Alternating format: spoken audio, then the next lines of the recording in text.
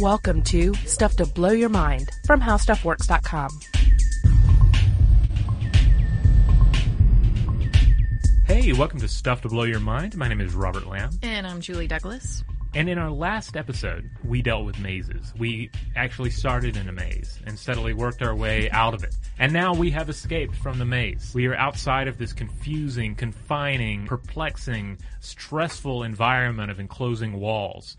And we have now escaped into the realm of the labyrinth. Now, as we mentioned in the previous podcast, and we're going to rehash here, there's a difference between a maze and a labyrinth. These terms are often used interchangeably. To a certain extent, it's kind of an elegant variation where you use a word to describe something that is similar but is not quite the same. They're often used interchangeably, so you can't get too up in arms over the distinction. But certainly for modern users, there is a distinction between labyrinths and mazes. The maze is a path of... it's not even a path. It's just the space of walls that are confining you in, and you're trying to find your way out. There are dead ends. There are corners. There may or may not be a minotaur wandering around after you. It is the stuff of the hedge maze in The Shining. It is the stuff of everything you see in the movie Labyrinth, despite the name Labyrinth. It is a movie in which the individual roams through mazes. Yeah, it's a spatial puzzle, and I really think about Labyrinth as more of the antidote to a maze. Yes. Because you're not engaging the hippocampus as you would in a maze, because in a labyrinth, you don't have to really worry about the path or your memory or even trying to stake out a blueprint, because really the blueprint is in front of you.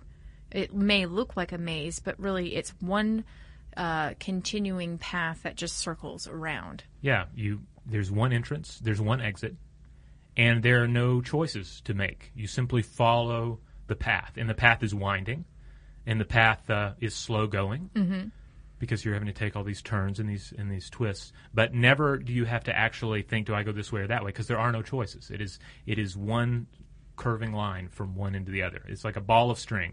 You know, if you were to travel through that string, on the outside it looks intricate and complicated. But really, it is one path. And I really think about it as an act of submission when you enter into this labyrinth, because you are following a preordained path, right? And you are submitting yourself to this path. And in doing so, it is a sort of meditative practice, because you are now... I guess you could say you are busying your mind just with the act of walking. And that's what we're going to talk about today. We talked about the stress response with mazes, but now we're going to talk about this more meditative quality of the labyrinth and what it means to us on a psychological and physical level. But first, I want to mention that labyrinths are all over the world and have been for many thousands of years. You can find them in the United States, in Europe, in India, Afghanistan, Java, Sumatra, and various sites in the U.S. left by Pueblo Indians, the Hopi and Zuni, and others. Yeah, you see the design of a labyrinth. You see it on classic Roman flooring. You see it in the remains of labyrinths throughout Scandinavia and Northern Europe. You see it in the graffiti at Pompeii. Ancient Britons cut labyrinths into the turf, Bronze Age tombs in Sardinia, other carvings dating back to 3000 BCE. It's like the maze. We discussed how the maze is like this pure physical or pattern-based, but certainly a physical embodiment of either internal confusion or external navigation confusion. It is about the state of confusion in the human mind as a physical reality. And like you said, the labyrinth is an antidote to that. Yeah, it really is the polar opposite, and it's funny that those terms are used interchangeably, because when you think about a labyrinth, you think about wide open spaces, right? Because this is typically something that is cut into the earth or made with stones or made out of stones, and so you can still see the vista around you. Your vision isn't impaired in any way. In other words, there's not something on your right or left. And you can see and hear everything, right? In fact, some would say that you're able to pay attention more to these aspects of being. You're able to really tune into the sounds around you, the smells, the sights. So it really is the polar opposite of a maze. Yeah, there are no walls rising up around you. It's a winding course, but there are no choices to be made. And you generally find these, or you often find them rather, in churches, either in right. or in serene garden environments. I encountered one at the Desert Museum in Arizona, where they had one out amid the cacti in this one little cactus garden, and it was just really serene. You start at the beginning of the labyrinth, and it just curls you around, and you're just walking, following the path, noticing all these beautiful succulent plants growing all around you, and then eventually you wind your way back out. And you, just yesterday, sought out a labyrinth within the maze that is Atlanta. So, especially since there aren't really, labyrinths don't really make for great movie and fictional storytelling, because movies and fiction, and it's all about putting you in a situation of drama. So, of course, fictional characters wind up in mazes. They rarely, it seems, wind up in labyrinths. So, describe your experience with the labyrinth. I walked it at St. Bartholomew's Episcopal Church, I believe, and it was an outdoor one, and it was really lovely, and I'm sure I was psychologically primed for the event, but I spent, 20, 30 minutes walking it a couple of times, and what I noticed about it is that it does draw you out of yourself. Again, the landscape is open, you can see the sky, you begin to notice things, and this is really important. I think we'll talk about this a little bit later, but it takes you out of that chattering part of your brain a bit. Yeah. And it gives you a little bit more stillness. And that's what I noticed. And here's how I actually tested the level of meditative quality to this experience. I went to the Whole Foods after this. Mm-hmm. Now, it's late December now, and there's a lot of bustling action at Whole Foods. I despise going to Whole Foods even when it's a calm period, because people seem to me to act very aggressively in Whole Foods, whether or not they're trying to get a parking space or they're just taking their shopping carts around and jamming into the aisles. For some reason, I find it to be a disturbing place to be, even though it has a sort of holistic vibe about it of health and wellness and all that stuff. Afterwards, after walking this labyrinth, I was floating on air. I did not care. I parked really far away. Who could care about getting a parking space up close? I didn't. But of course, all of this, again, could be psychological priming. But I think that does speak to this act, that when you go through this physical act, that there can be some sort of transformation mentally.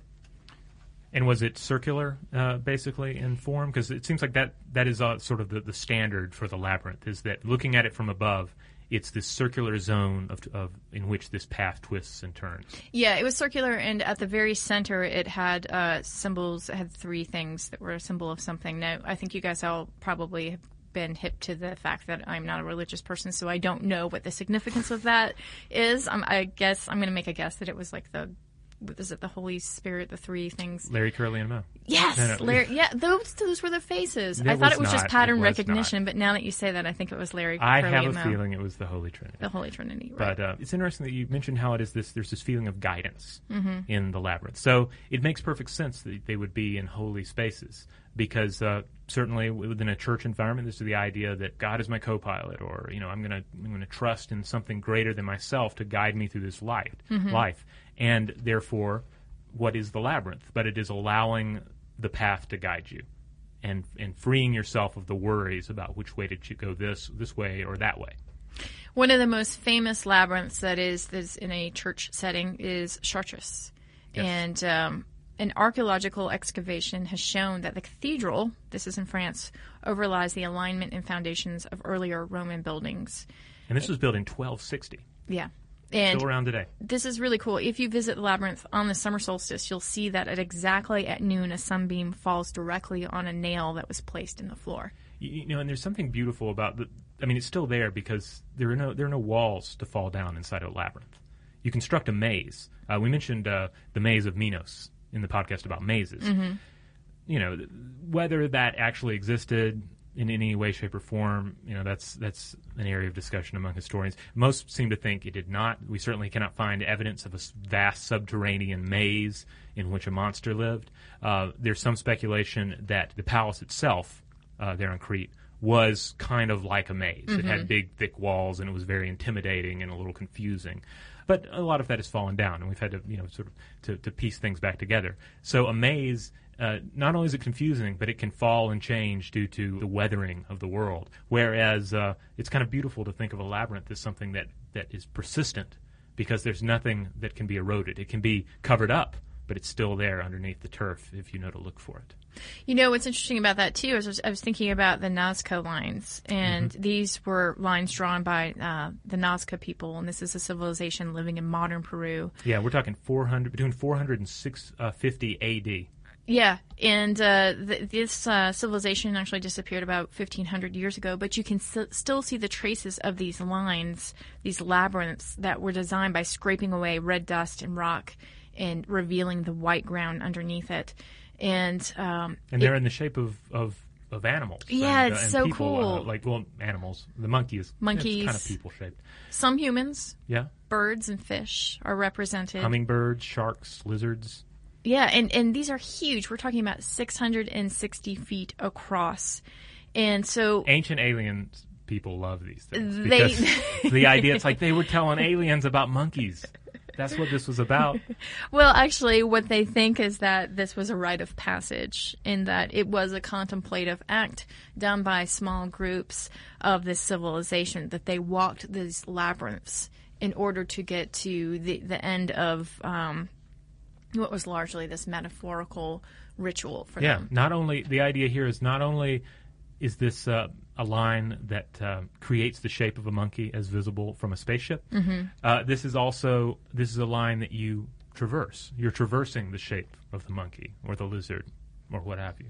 Yeah. So again, this is probably a more meditative practice that was done by the civilization and not communication to ancient aliens.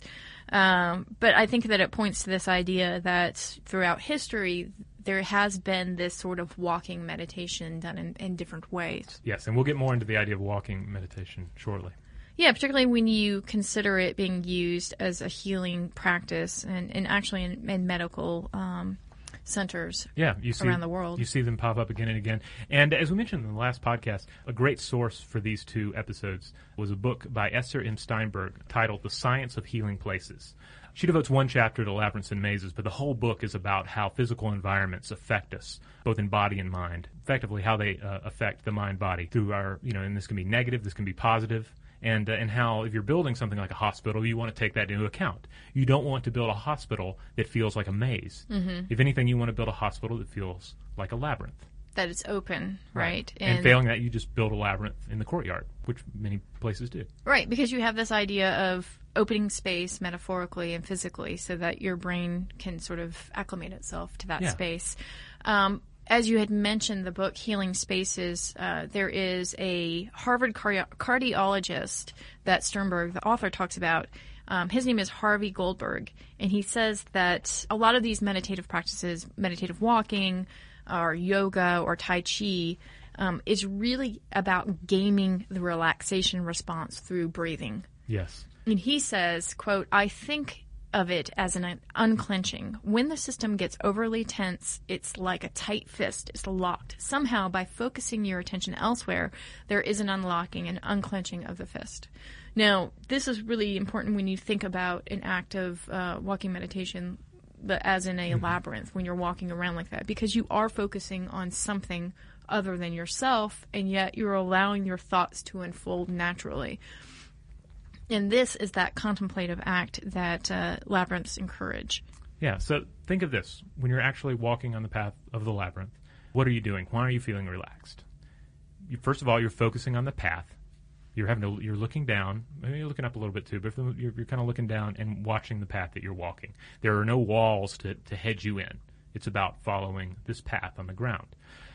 Secondly, because of this, you're moving slower. And because you're moving slower, you're breathing slower. Also, unlike a maze, your vision is not obstructed. You're able to hear and see the world around you, like you mentioned. And you're not having to depend on, landmarks or what have you. You're just kind of on autopilot. Yeah, which allows you to get into that mental space that is healing, as Sternberg and Goldberg and Herbert Benson, who is very much an authority of meditative thoughts and actually meditation itself. We will talk more about this. We're going to take a quick break. We're going to talk about why labyrinths were built and how it affects us at the physiological level.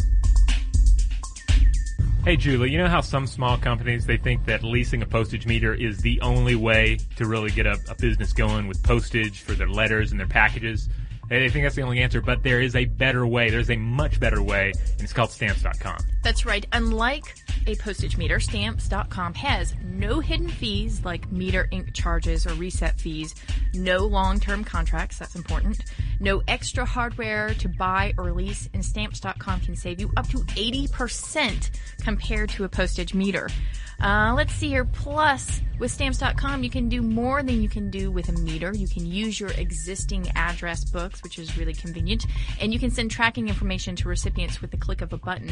So the choice is pretty clear here. Stamps.com offers more features at a fraction of the cost. Yeah, we use it all the time to send out show correspondences, occasional packages. I can see where this would just be great for a small business. Yeah, and here's the really cool thing. There is a special offer. You can use our promo code STUFF for a special offer. That's STUFF, and it is a no-risk trial, plus $110 a bonus offer here, which includes a digital scale and up to $55 in free postage. So guys, gals listening out there, do not wait.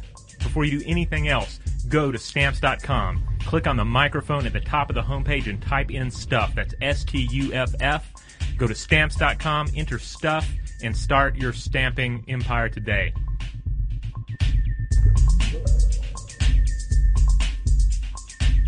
All right, we're back, and we're continuing to explore the idea of Labyrinth, which again is the calm, singular path that winds you through a space and takes you to the other side, as opposed to a maze, which is chaotic and confusing and full of stress and anxiety because you don't know if you're going this way or that way, and then you run into dead ends. But there are no dead ends in a true labyrinth. It's true. And when you look back at some of these more ancient labyrinths like the Nazca lines, again, it comes up, why did people make these? Why were they built? Why were they created? And certainly a spiritual reason is present. It's very much a possibility for some of them. Some people think there are astrological reasons behind them. And if you look again at Chartres, which is the cathedral in France, again, you see evidence that it was designed in conjunction with the summer solstice, so that maybe it had something to do with that. I tend to think that if the sunlight is beaming down in the middle of a labyrinth on the summer solstice at noon, that would be very powerful to churchgoers, particularly if they're walking the labyrinth. Because it's the idea that this path is in tune with celestial dynamics, with the mechanics of the universe. Right, and that you are in unity with nature. Yeah. Yeah. Like, it makes me think back to Dante's Inferno again, particularly Dante's Paradise. Like, Paradise is a very strictly ordered thing, like the cosmos. Whereas when Dante's actually in hell, it's an ordered system, but it's a lot more confusing. Yeah. Yeah. And then there's this, I like this one, there's the dancing theory. Oh, yes, this is great. This takes me back. There were like a couple of old Goofy cartoons. I'm sure Holly could tell me exactly when and where they occur in the long list of Disney productions. But there were a couple of Goofy cartoons. Holly Fry of Pop Stuff. Yeah. There were a couple of Goofy cartoons where, and one he quit smoking, and another he was trying to lose weight, I think. Mm-hmm. And they were really cool. They dealt with like an adult Goofy, like dealing with like the demands of being like a bachelor. It was weird stuff. I have to check it out again. But there's one where he's like trying to learn how to dance. Mm-hmm. And there's this kit he gets where you listen to a record and you place these cutouts of feet of footprints on the floor. Uh-huh. And then you dance by moving, and he has like a mannequin with him, and you move from these steps to this step, and this teaches you how to dance by following the patterns on the floor. Is this so that he could now in his bachelorhood woo a woman? Yes. Okay. So this is helping kids who are seeing their father, who's now a new bachelor. Well, I think these were, and again, Pop Stuff will have to clear me up in this. I think these were aimed at these were kind of like an early Simpsons in a way, because they were kind of aimed at maybe a little bit at kids, but more at the adults. Yeah. Okay. But anyway, the dancing ritual. Yeah, and the idea. So the idea here is that labyrinths were potentially not merely this thing that you walk on and serenely follow, but you dance through. Because think about what dance is. And I'm not talking like, grinding, booty shaking necessarily, but think of something like square dancing, some sort of ritualized dance, certainly the whirling dervishes, where there is a pattern that you're following and you're giving yourself up to the pattern of the dance, to the rhythm of the beat, you're giving yourself over body and soul to the music and the movement. And that is, in a sense, a labyrinth. You kind of become the labyrinth. You become the dance. You become the music. In that becoming, you cannot be this bundle of worries and troubles that you are the rest of the time. Yeah, it's the rhythm of the night. You're leaving all your cares behind, right? Is that a song? Oh, the rhythm of the night. Yeah, I won't do that anymore. So what's interesting about that, too, is that this is not just something that is, again, an act of submission, but perhaps some sort of rite of passage. This is perhaps something that young men who had proved themselves as warriors would go through, this dance. Mm-hmm. This is also a fertility rite for women who would go through these, the labyrinth dancing. And again, you're talking about a syncopated rhythm. You're talking about a group activity that would line everybody up. Yeah, we've talked before when people are singing together, it's like their neurons are all firing on the same pattern. And a similar thing with these movements. Right. Think about it as the first conga line. Yeah. Is it conga or Congo? I don't know. Let's Both go sound with good to conga. me. Yeah. It's interesting in the book, Steinberg points out that this is possibly why, like early in church history, like certainly churches came to embrace their labyrinths. Mm-hmm. St. Bart's here in Atlanta is not ashamed of their labyrinth. They're rather proud of it. But in the old days, there was maybe a little suspicion where the older members of the church especially were like, I don't know about these labyrinths. There's something kind of not right about them. Something kind of fancy about them. You know why? Why? Because they have found all sorts of evidence. In fact, an Etruscan vase from 600 BC depicts not just the dance in the labyrinth, but sexual acts going on. Ah. So the church kind of was like, I'm not sure about showing the positions, the sexual positions, overlaid on the labyrinth here. Maybe we could kind of cover that up a little bit. Yeah. But there's a little bit of that involved with it, and that and that, of course, hints at paganism. Right. So let's talk about the way that it affects the body. Okay, so you talked about this idea that when you are walking, you begin to slow down your breath, right? Right. And you begin to relax. So your breathing slows, your heart rate downshifts, and this is when your body gets the cue that it's time to slow down and relax. And this is the opposite of the stress response. This is the relaxation response. Yeah, the slow breathing activates the vagus nerve that counters the adrenaline-like sympathetic nervous system response of stress. Yeah, and what's really cool about this nerve is that we've known that it has its workings with stress in counteracting stress, but it also regulates the immune system, in particular in fighting inflammation. So when we start to talk about this in the stress response, we start to talk more about the immune system as a whole, because we know that if your body is in a constant state of stress, that this can be destructive at a cellular level. So this is why it's important to try to promote as much of this relaxation response that you can. Yeah, and it's really crazy to think about mazes and labyrinths in this sense. The idea that a maze, a physical space, can physically harm you, like on a cellular level. And likewise, a labyrinth can heal you. Because when we talk about healing spaces, it's easy to think of it in terms of some hippy-dippy nonsense. That's some spiritual talk, and maybe I'm not that into the idea that a space has all these magical properties about it. But as we've discussed, a space does have an effect on the body and mind. And we see that, in a way, in their purest forms in the maze and the labyrinth. Yeah, because again, I will bring up the default mode network. This is that part of the brain, the medial prefrontal cortex, the medial parietal cortex, and the medial temporal lobe. This is that part that is the midline chatter, the me, the fear response. This is concerned with the ego and the seat of consciousness that really helps to inform us. It's supposed to balance our sense of self. But when we have too much of the chatter, there's hyperactivity, that's when depression sets in. That is stressful, right? And as we discovered in our podcast, The Shaman and the Scientist, it is meditation that is one of the things that can quiet this part of the mind. And this is really important in helping to relieve depression. And I wanted just to bring up once more that Dr. Judson Brewer used fMRI to scan experienced meditators, and he found this decreased activity in the default mode network. Now, meditation really is just about, again, gaming your breath and Because if you do that, obviously your body is going to get these cues that it needs to relax. So this walking meditation through the labyrinth is very much a type of meditation. So when you think about that, then as you say, it's no longer just like this hippy-dippy, like, hey, meditate and you will feel one with the world. It's that it is changing you at a cellular level. And we talked about this too with meditation, right. Changing you, your genes as well, your stress genes, being able to actually turn those off, those stress responses. Steinberg pointed out too with resuscitation. When you're resuscitating an individual, you're talking about one breath every 6 to 7 seconds. Once the heart is started back up again. And that is the optimal breathing pattern to get the optimal amount of oxygen and carbon dioxide into the body to nourish tissue and keep the brain working. So it makes sense to me that you would begin to see some of these labyrinths popping up in medical centers because no doubt those are some of the most stressful places to be in because either you or a loved one is in this medical center being treated, or you're someone who works there, and it's a high-stress job, right? Right.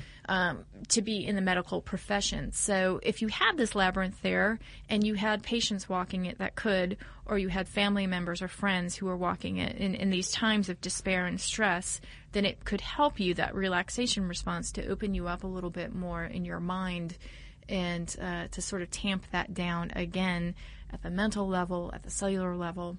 Yeah, it has a lot in common with walking meditation, which is a form of meditation you do walking, being and remaining conscious of your steps and your breathing.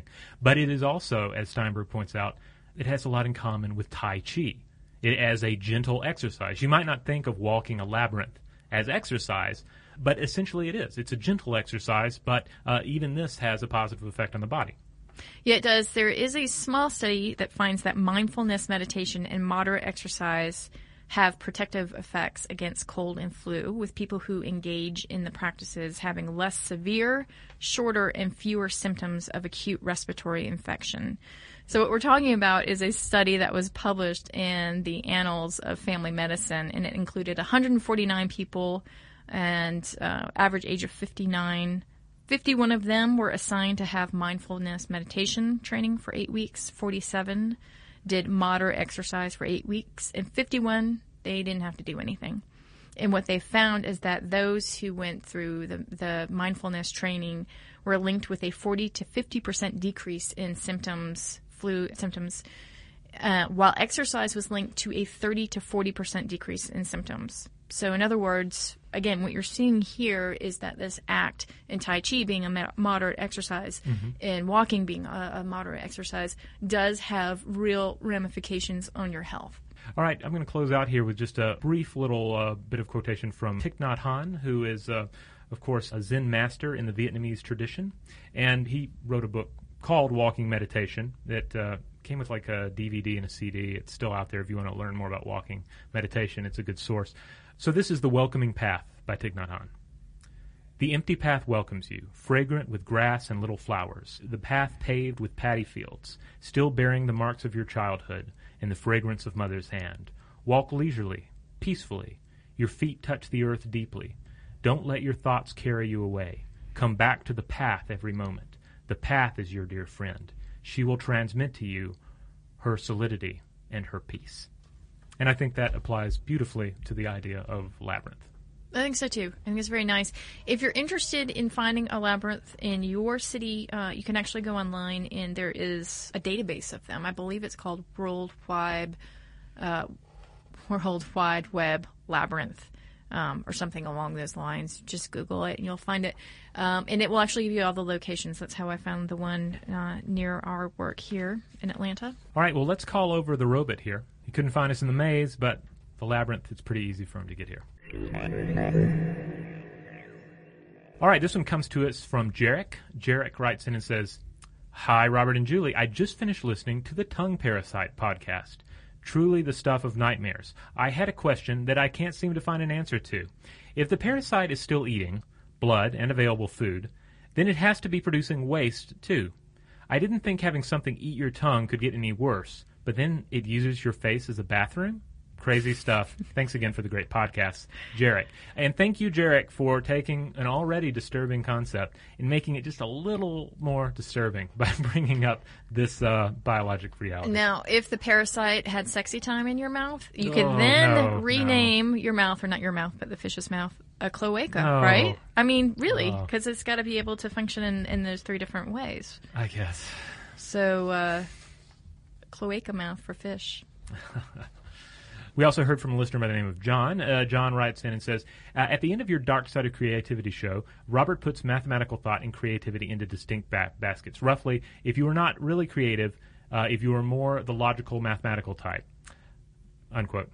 He continues, I believe you drastically missed the point. You can find the following in various places. Quote, one of Hilbert's students stopped showing up to classes. On inquiring the reason, Hilbert was told that the student had left the university to become a poet.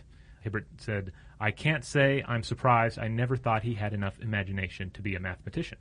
And then John suggested that we explore the connection between mathematics and creativity. As it turns out, we have explored mathematics and, to a certain extent, the link with creativity in some past episodes. So I apologize if I came off like I was dismissing mathematics, or certainly science as a whole, as anything less than creative, because certainly you don't have to be dealing with art or fiction to use creativity. To make any of the great leaps in science that humanity has benefited from, it has come down to creativity, to finding the creative answer to a perplexing problem. And that, of course, is the same way with mathematics. We did a podcast about the nature of mathematics. Is mathematics a human creation or a human discovery? Mm-hmm. And so that one's really good. And then we did one, Music, Math, and Mayhem, where we talked about the interconnection between mathematics and music, both, of course, very creative disciplines with some overlap, but maybe not as much as we think. So certainly, I'm glad John raised the point, because I don't want anyone to get the wrong idea that mathematics is not a creative endeavor. Or that we think that, yes. For sure. And then here's one more from Sean. Sean writes in response to the same episode, The Dark Side of Creativity. He says, I just finished listening to your podcast on the Dark Side of Creativity, and listening to this podcast, I asked myself several questions, as I am a blogger who shares book reviews and some of my own short stories online. I often find myself writing in the horror genre, so at first I was very interested in the dark side. As I listened to the podcast and heard how some with this mindset are liars and thieves, something came to mind. It is the saying by P.T. Barnum on how, quote, there is a sucker born every minute, unquote. It explains to me how those with a creative mind can easily take advantage of those who do not engage that side of their mind. It explains how so few can steal and lie to so many, as some just don't bother to use rational thinking. At the same time, I think of the thousands of writers out there in the world. Those who tell story to entertain and enrich others through their words are not lying, but sharing their creative mind. They use their talent as a means to entertain and not to trick. Then, of course, there are those who write songs, movies, etc., and use their minds for so much more. It's not the creative mind that is dark in my thoughts, but that part of the ego that decides how a person uses that creativity and puts it to use. So to me, it's up to the individual on how they use this gift, much like the Force. Will they be a Jedi for good or a Sith for evil? And that's from Sean, a.k.a. Night Mist. And if you want to check out his blog, it is nightmist.wordpress.com.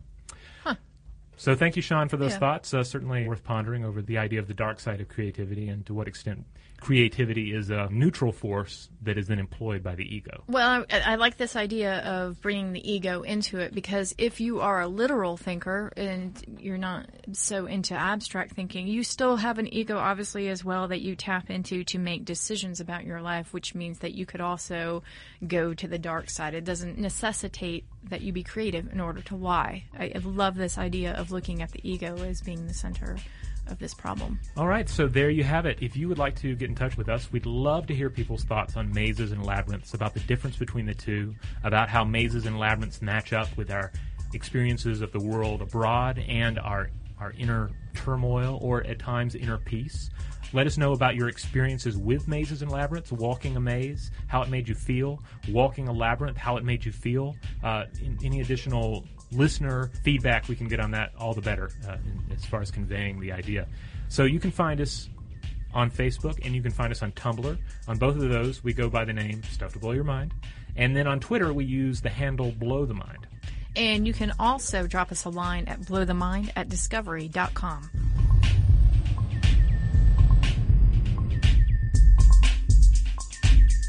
For more on this and thousands of other topics, visit howstuffworks.com.